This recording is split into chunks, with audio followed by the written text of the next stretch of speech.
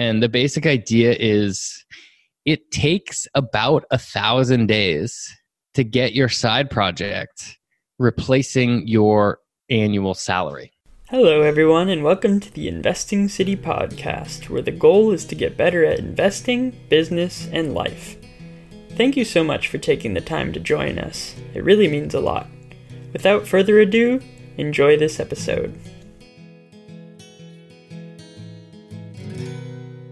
We spoke with Tommy Griffith. So Tommy used to lead SEO or search engine optimization at PayPal and then Airbnb. And he left Airbnb, one of the best companies to work for in the world, to start ClickMinded, a digital marketing training course where he teaches people how to really excel in SEO. So here we talk about a ton of different things, but mostly about how he started his business and how he continues to run it. So even though this isn't an investing-focused episode, I'm sure you'll learn a lot because Tommy has a lot of great things to say about business, entrepreneurship, and a lot of different concepts that are really helpful in just life in general. Hope you enjoy this one. Okay, on this episode of the Investing City podcast, we're happy to have Tommy Griffith. So thanks for being here, Tommy. Ryan, thanks so much for having me on the show, man. I really appreciate it. Sweet. So let's jump into your background on SEO. How did you first get interested in SEO? Yeah, so like a lot of kind of internet entrepreneurs and internet nerds, I got into the game through this book, The 4-Hour Workweek. Have you ever read that? Oh, Tim Ferriss. Tim Ferriss, yeah, The 4-Hour Workweek. So this book came out in like 2007 or 2008. It was kind of my introduction to the world. I actually was going to go, I thought my route was going to be more similar to yours, Ryan. I studied finance at school. I thought I was going to work at a bank. I graduated in 2008, which was a great time to get into finance. I remember I put in my application at Bear Stearns. And then like 3 days later, they went bankrupt or were acquired by, I forget who acquired them. But it was like, okay, cool. They're a 160-year-old financial institution and they disappeared. So yeah, I didn't know what to do. Read this book, 4-Hour Workweek, and it kind of was the catalyst for how a lot of people run companies now. The basic premise, it's probably a little out of date now, but the basic premise is like you can build a business remotely, you can have a remote team, you can travel while you work, kind of stuff. And I got really excited about that. In that book, and one of the recommendations he says, you can make a physical product, but they usually inevitably end up getting copied. But if you have an informational product, if you have a particular type of skill set or some type of information, unique knowledge that you can deliver to the world, it's a little bit harder to copy that. And so I was kind of scheming through like what ideas I had, and I had this dorky story. In college, a bunch of friends of mine and I started a fraternity. It is exactly as obnoxious as it sounds, and it kind of started as a joke when we started, and then by the time we ended, there was like 100 people in it, right? And so I looked and was using this tool, using the Google AdWords keyword planner. It turns out 1,500 people a month were searching for how to start a fraternity.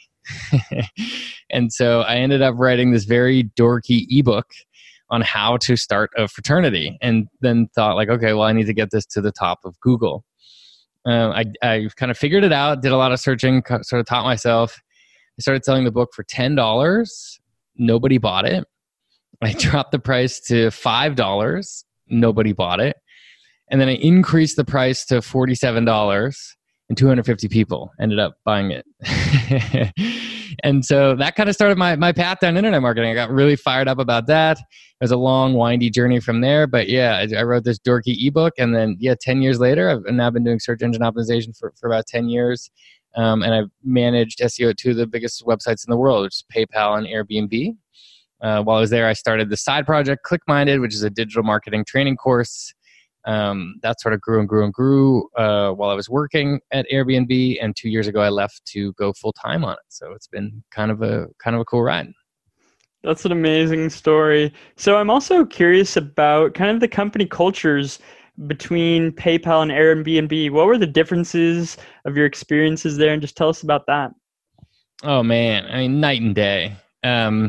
Yeah, just to be frank, and I don't want to make my former bosses and colleagues too angry at PayPal, but PayPal was very boring. PayPal was, the big, large tech companies are much more like big Fortune 500 corporations, like very political, lots of people. There's lots of problems when you have like massive organizations like that. And so PayPal was, to be frank, a little bit closer to like a big, slow bank. Not as much of an engineering or design focus, of course, as you can tell when you're on the PayPal website, or the customer service focus at all. But it was a really good start to like my career, and it was cool to work on such a massive website. I mean, I think it was the 45th highest traffic site in the world, and I was like 24 years old and managing all of search engine optimization on it. So when you make changes, they're serious changes. I mean, you can really move the internet around when you make changes, which was cool. Airbnb was the complete opposite. I mean, run by designers, huge focus on the customer, really intimate with the customer, sort of revolutionary in so many different things, how they were building the company, how they were treating users, the nature of the product. When I first joined Airbnb, it was a couple hundred employees. By the time I left, it was like 2,000 something. When I first joined, none of my friends had heard of it. And by the time I left, everyone had heard of it. When I first joined, like we were being subpoenaed by the state of New York for our data because we were like breaking rules. And then by the time I left, I'd worked on a Super Bowl ad and Beyonce was staying in one, right? So it was just like a kind of a wild sort of growth trajectory, but it was cool to be there for the ride. What was kind of the skill set in terms of the differences? So how did you kind of get yourself up to speed in such a fast-moving environment as Airbnb? Yeah, it's interesting. There were a lot of kind of high performers there, and I really did have to work at it because there's like a lot of it sort of depends on who you are, but I was just in the situation where everyone around me felt like gifted, and I kind of had like imposter syndrome. I felt like very inadequate, but yeah, just worked at it. I mean, I would always try and do things to make up for anything I wasn't good at, right? Like, for example, I wasn't an engineer, but was doing a lot of trying to, wrangle a lot of engineers to help make changes on the site. And one of the things I did was take a bunch of online courses, a bunch of Stanford computer science online courses that were free online, and learn how to do some of the engineering and write a bunch of the stuff myself. So I was like very kind of underqualified for the job. And I was like, crap, I got to learn all this before anyone realizes how dumb I am. Right. So there was a lot of that the whole time I was there. That's a big motivator for sure. So tell us about kind of the click-minded genesis. How did you start it? When did you start it while you're still at Airbnb? Yeah, so it initially started while I was at PayPal, and a lot of it was designed to, I'd started a business shortly after that dorky ebook story. I started a business with a friend of mine that failed miserably. We started the startup. We borrowed money from family and friends. I did everything wrong that you could imagine you can do wrong, and basically just lit everyone's money on fire. And it went really bad, and kind of came home, tail between my legs, didn't know what to do next, and went and got a job at PayPal, and was trying a number of different side projects to try and pay off this debt I had sort of caused for myself. And ClickMinded was like idea number 15. I tried a lot of different things, and there might be, a couple of people listening now to your show, to the Investing City show, if they're like working for someone else and they're thinking about taking on a side project or starting a business, maybe, adjacent to their portfolio or something like that. It's interesting how to come across this, because I'm a big believer now in being really motivated and personally interested in the side project. I just see too many people they kind of pick a project that like might make sense from an economic perspective, but they just don't have any interest in it. And I did this a lot with my first couple of businesses. I had a number of different ideas I would work through, But, eventually I wake up on that Saturday morning and I just couldn't get out of bed, And so I think your own personal interest in the side project is really vital, especially when you're hitting your first goals, whatever it may be, your first $1,000 or $10,000, $100,000 or 1,000 users, whatever it is. But yeah, for me, it ended up being, like the 15th idea, but it ended up working. I really love search engine optimization. I really love teaching search engine optimization. And then, surprise, surprise, the side project that ended up working was me physically teaching SEO courses in person, right? And that eventually turned into an online course and kind of took off from there. So I think it's one thing to think about for anyone that's listening is you do want to also gauge, after you do your Excel document work around what the total addressable market size is and what your margins are and all that. I would also take the same rigor to your own personal interest in it, right? You're going to be the engine that drives this thing across the finish line of your first goals. And I've seen it a lot. Like someone's a trial attorney for 20 years, and then all of a sudden they're like, oh, I'm going to go sell CrossFit jump ropes. And they're like not interested in it at all, but they think it's a good business, right? And, surprise, surprise, they're not doing it a year later. So I do think that's worth keeping in mind if you're thinking about this. Yeah, that's great advice. So I'm also interested in the lessons that you learned from those first 14 ideas and that failure. So were there any things that you took away that kind of contributed to your success with ClickMinded? Yeah, having the personal interest was a big one for me. Another one I think to keep in mind is there's this trope going around in entrepreneurial circles that I actually really like a lot. It's called the 1,000-day principle. And the basic idea is it takes about 1,000 days to get your side project replacing your annual salary. And when I first heard this, I was like, no way, that can't be true. It's got to be shorter than that. And I went and I checked the numbers, and it was crazy how close it was for me. I counted down to the day, and it was like 1,040 days or something like that for me. And I've asked other entrepreneurial friends as well, and everyone seems to be like somewhere between like 850 and 1,200 days, something like that. And so I think it's worth thinking about, because like if you're thinking about a side project and taking it full time, there's so much survivorship bias whenever you read entrepreneurial content or listen to like kind of business podcasts. Or if you're on Instagram and you're seeing like all the most attractive people in the world, like in Lamborghinis, right? It's just like all so fake. And if you're thinking about this, one thing that this can be absolutely brutal or very reassuring kind of line of thinking for some people, which is that it takes about 1,000 days. And if you do that math, that's about 3 years. And like, if you haven't started, most people do not want to hear that, right? Everyone wants the results by tomorrow.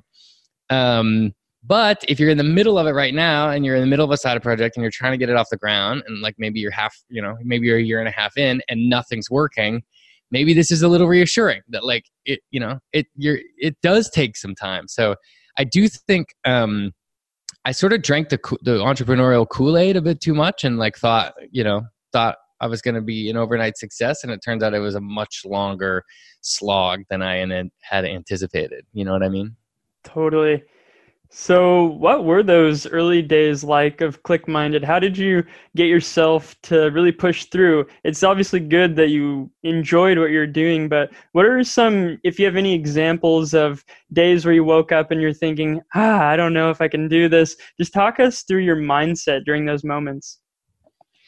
Yeah, I mean, the big one was when I finally quit my job to go full time. And so it was a big issue for me because, Airbnb was a cool company. It was cool to work there. I enjoyed what I was doing. For a while, I had felt unaccomplished there. I wanted to do more. When I, just other personal stuff too. I was dating someone, like I liked hanging out with my friends. I just kind of wasn't ready. But, when I finally pulled the trigger, when I was ready to go, I had really set my expectations super high for how everything was going to go. And it ended up being pretty miserable. I mean, before the show we were talking, I've been traveling for a little while now, and I had this idea to like travel and build the business again. And there's a lot of like people doing the digital nomad thing now. I don't know if you're familiar with this, but it's just people all over Instagram, you know, on the beach with the coconut and the laptop building their business. And like, I really bought this dream hard. I drank this Kool-Aid. And so I that was my plan. I was going to leave San Francisco, you know, fly to Bali, go hang out there, build the business and live the dream. And when I got there, it was miserable. The minute I got there, I was robbed by the police like right away. I started throwing up from food poisoning.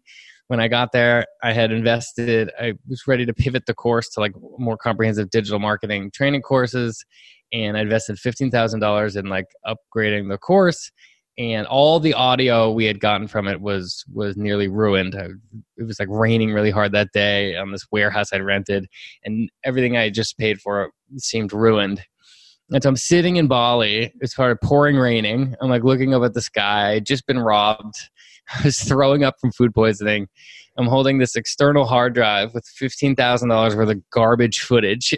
And I'm just like thinking about life at Airbnb, like unlimited breakfast, lunch, and dinner, and like the bean bags and the MacBooks and this kind of stuff. And I'm just thinking like, what am I doing? Right? Like, why am I here? And I think it's very reasonable if you're listening to this show, the Investing City podcast, and you're thinking about like, okay, like, do I want to go full time on this side project? I think it's very reasonable to question this. Entrepreneurial, you know, taking the entrepreneurial leap is often a very dumb idea. It's often very stupid. And yeah, so I went through a lot of that. I was, you know, Glassdoor had literally ranked Airbnb the best company to work for in the world when I left, right? And so like, I questioned myself a lot when I did it. Ultimately, I'm being a little bit of a drama queen. Like, you know, I got through it. You know, we fixed a lot of the audio. I stopped getting robbed, all that kind of stuff. But one thing that I think was really helpful was I didn't really give myself a chance to fail. I mean, I left the country. I got rid of all my stuff. I put everything into a backpack. I bought a one-way ticket, and it was like, you got to make this work. You know, I didn't really give myself a chance to kind of go halfway. I sort of had to do it. And so it depends on your personality, but for me, when I put myself in a situation where I sort of had to pull it out of the hat, it ended up working out. I think that's a really important point. And what would you say for people who are kind of thinking about leaving their jobs and maybe they're doing this side project and they're spending a decent amount of time with it? What are those things that they have to think through in terms of if they make that leap or not? Yeah, that is a really good question, Ryan. And I think there's a great concept around this that I like to talk about. My friend, Dan Andrews, he runs this podcast called Tropical MBA. He coined this term. It's really helpful, called exit velocity. The idea here is, so I just have the definition here. I can read it. It says, exit velocity, the amount of professional and entrepreneurial momentum you have when quitting your job and starting a new venture. Momentum can come from a variety of sources: investment, capital, experience, anchor clients, industry knowledge, and connections, aka unfair advantage.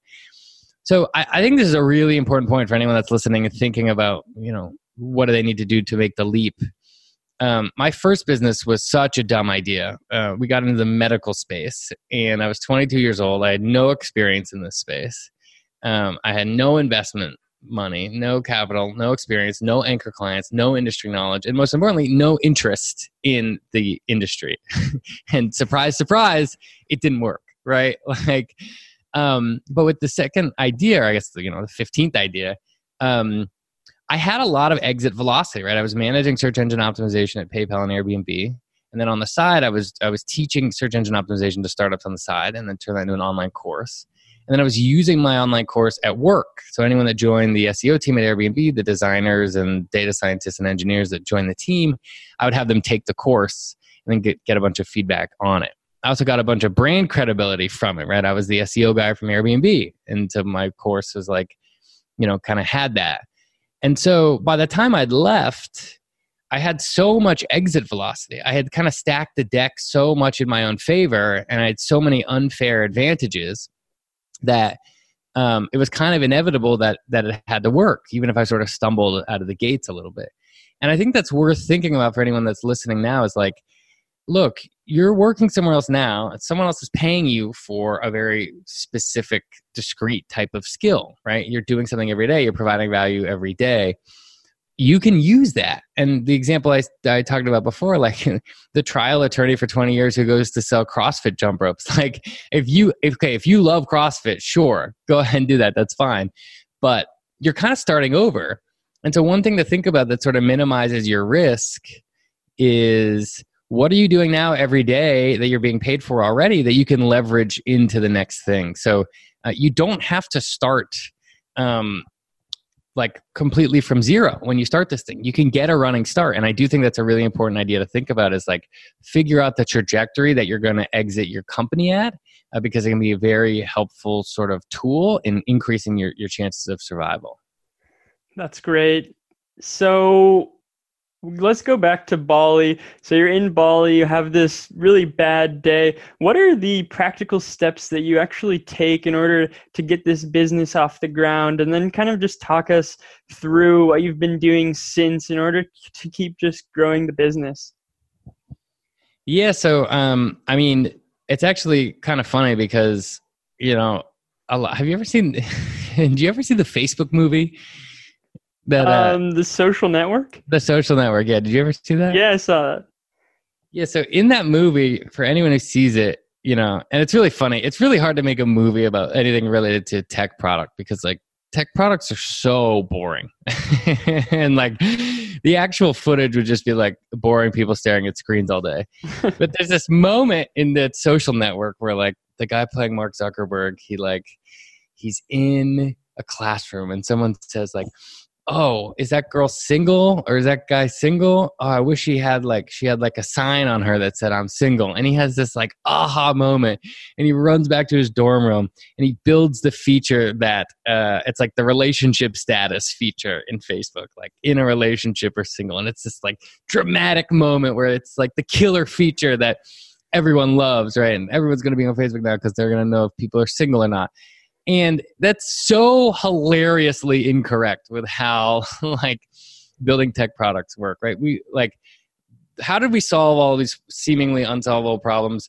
We did it in the most boring way possible. We opened up a Google sheet. We listed out everything we thought that would grow the business. We prioritized them and we like quietly worked on them for 6 months, right? Like it was not sexy at all, but it was just a matter of, you know, being all in on the product, having no choice but to grow it, and taking a reasonable stab at what would grow the business and what wouldn't, and then taking it from there. So I wish I could say there's a magic formula or, you know, a secret code or magic pixie dust, but the reality is it's incredibly boring, it's incredibly unsexy, and it was just us like prioritizing things and moving down the list, and that was really all there was to it.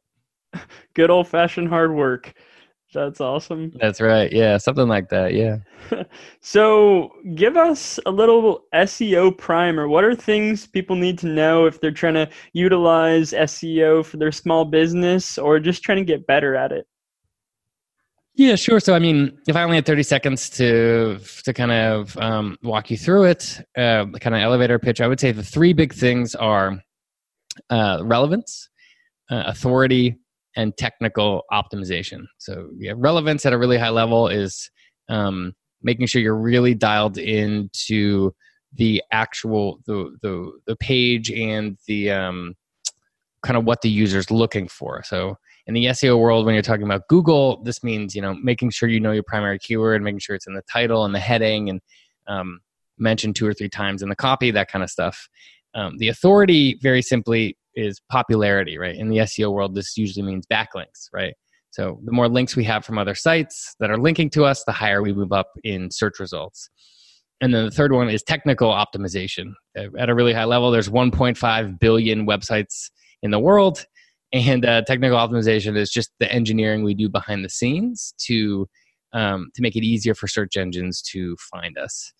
The one thing I do want to kind of mention here, and Ryan, I can give you a bunch of free resources that people can check out, because it's tough to do this stuff over just audio, but we have a bunch of free checklists and cheat sheets and strategy guides and things like that. But one thing I do want to mention that a lot of people get wrong, SEO is no longer just Google on your desktop, right? So any modern web application that has to rank things has to manage what we call document relevancy. They have to manage this document relevancy problem, right? So it doesn't matter who you are. The easy ones are like, okay, Google Images or YouTube, right? YouTube has to rank videos. But there's other ones as well. There's Yelp SEO. There's Amazon SEO. There's Pinterest SEO. There's App Store optimization. There's Airbnb SEO, right? Ranking your listing higher. There's Quora SEO or Yahoo Answers SEO, right? LinkedIn SEO. But any modern web application that has an internal search engine, you can do SEO for. And so that's kind of the idea is we kind of stress that it depends on your business. It depends on where your customers are and where they hang out online.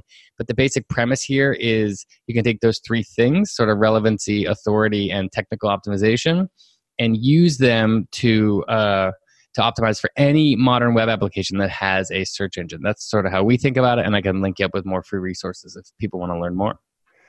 Great. Is there one of those three that has a bigger point of leverage, like authority or relevancy or something like that? So in general, authority, the second one, is kind of the one you're never done doing. But with the relevancy, the first one, it's kind of a non-starter, right? If your document, your page has to be relevant to the keyword you're optimizing for, right? If I'm trying to optimize for red shoes and I only have the word green shoes all over my page, you're never going to get anywhere, right? So you kind of have to have both.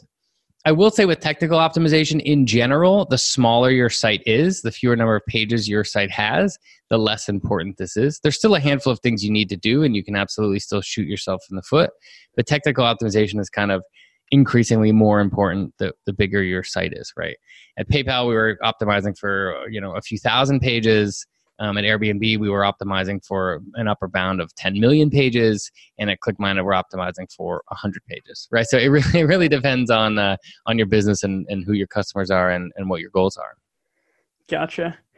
And I want to go back to ClickMinded for a second, because just thinking about internet businesses, the big thing is competition, right? Because if you get your internet business going, the margins are crazy. So how did you differentiate yourself from all the other SEO digital courses out there?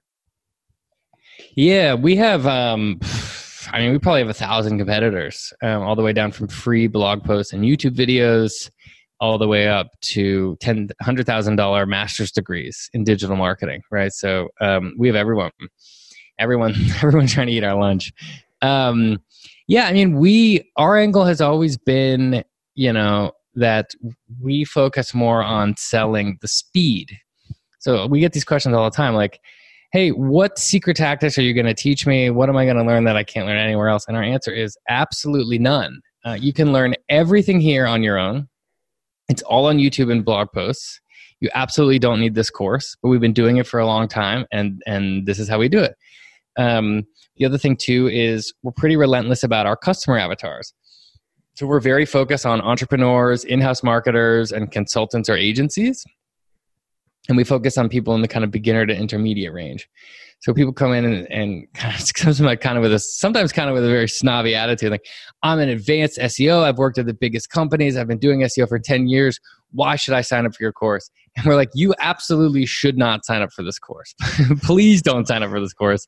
We're just like really dialed into who our users are. One other thing that people do seem to like, as we pivoted from SEO to 7 different types of internet marketing, right? So we do paid advertisements, content marketing, social media marketing, email marketing, sales funnels, Google Analytics. We have a number of different courses, but our model is we try and find world-class instructors that do this stuff every day, right? So our social media course is taught by the former head of social media at Airbnb. The content marketing course is taught by the former content strategist from Lyft. And we try and find these people that are kind of doing this stuff at companies where it really matters. The last piece of feedback we get from users where we have differentiated is all of our stuff includes unlimited lifetime access and free updates for life. So it's kind of a one-time fee.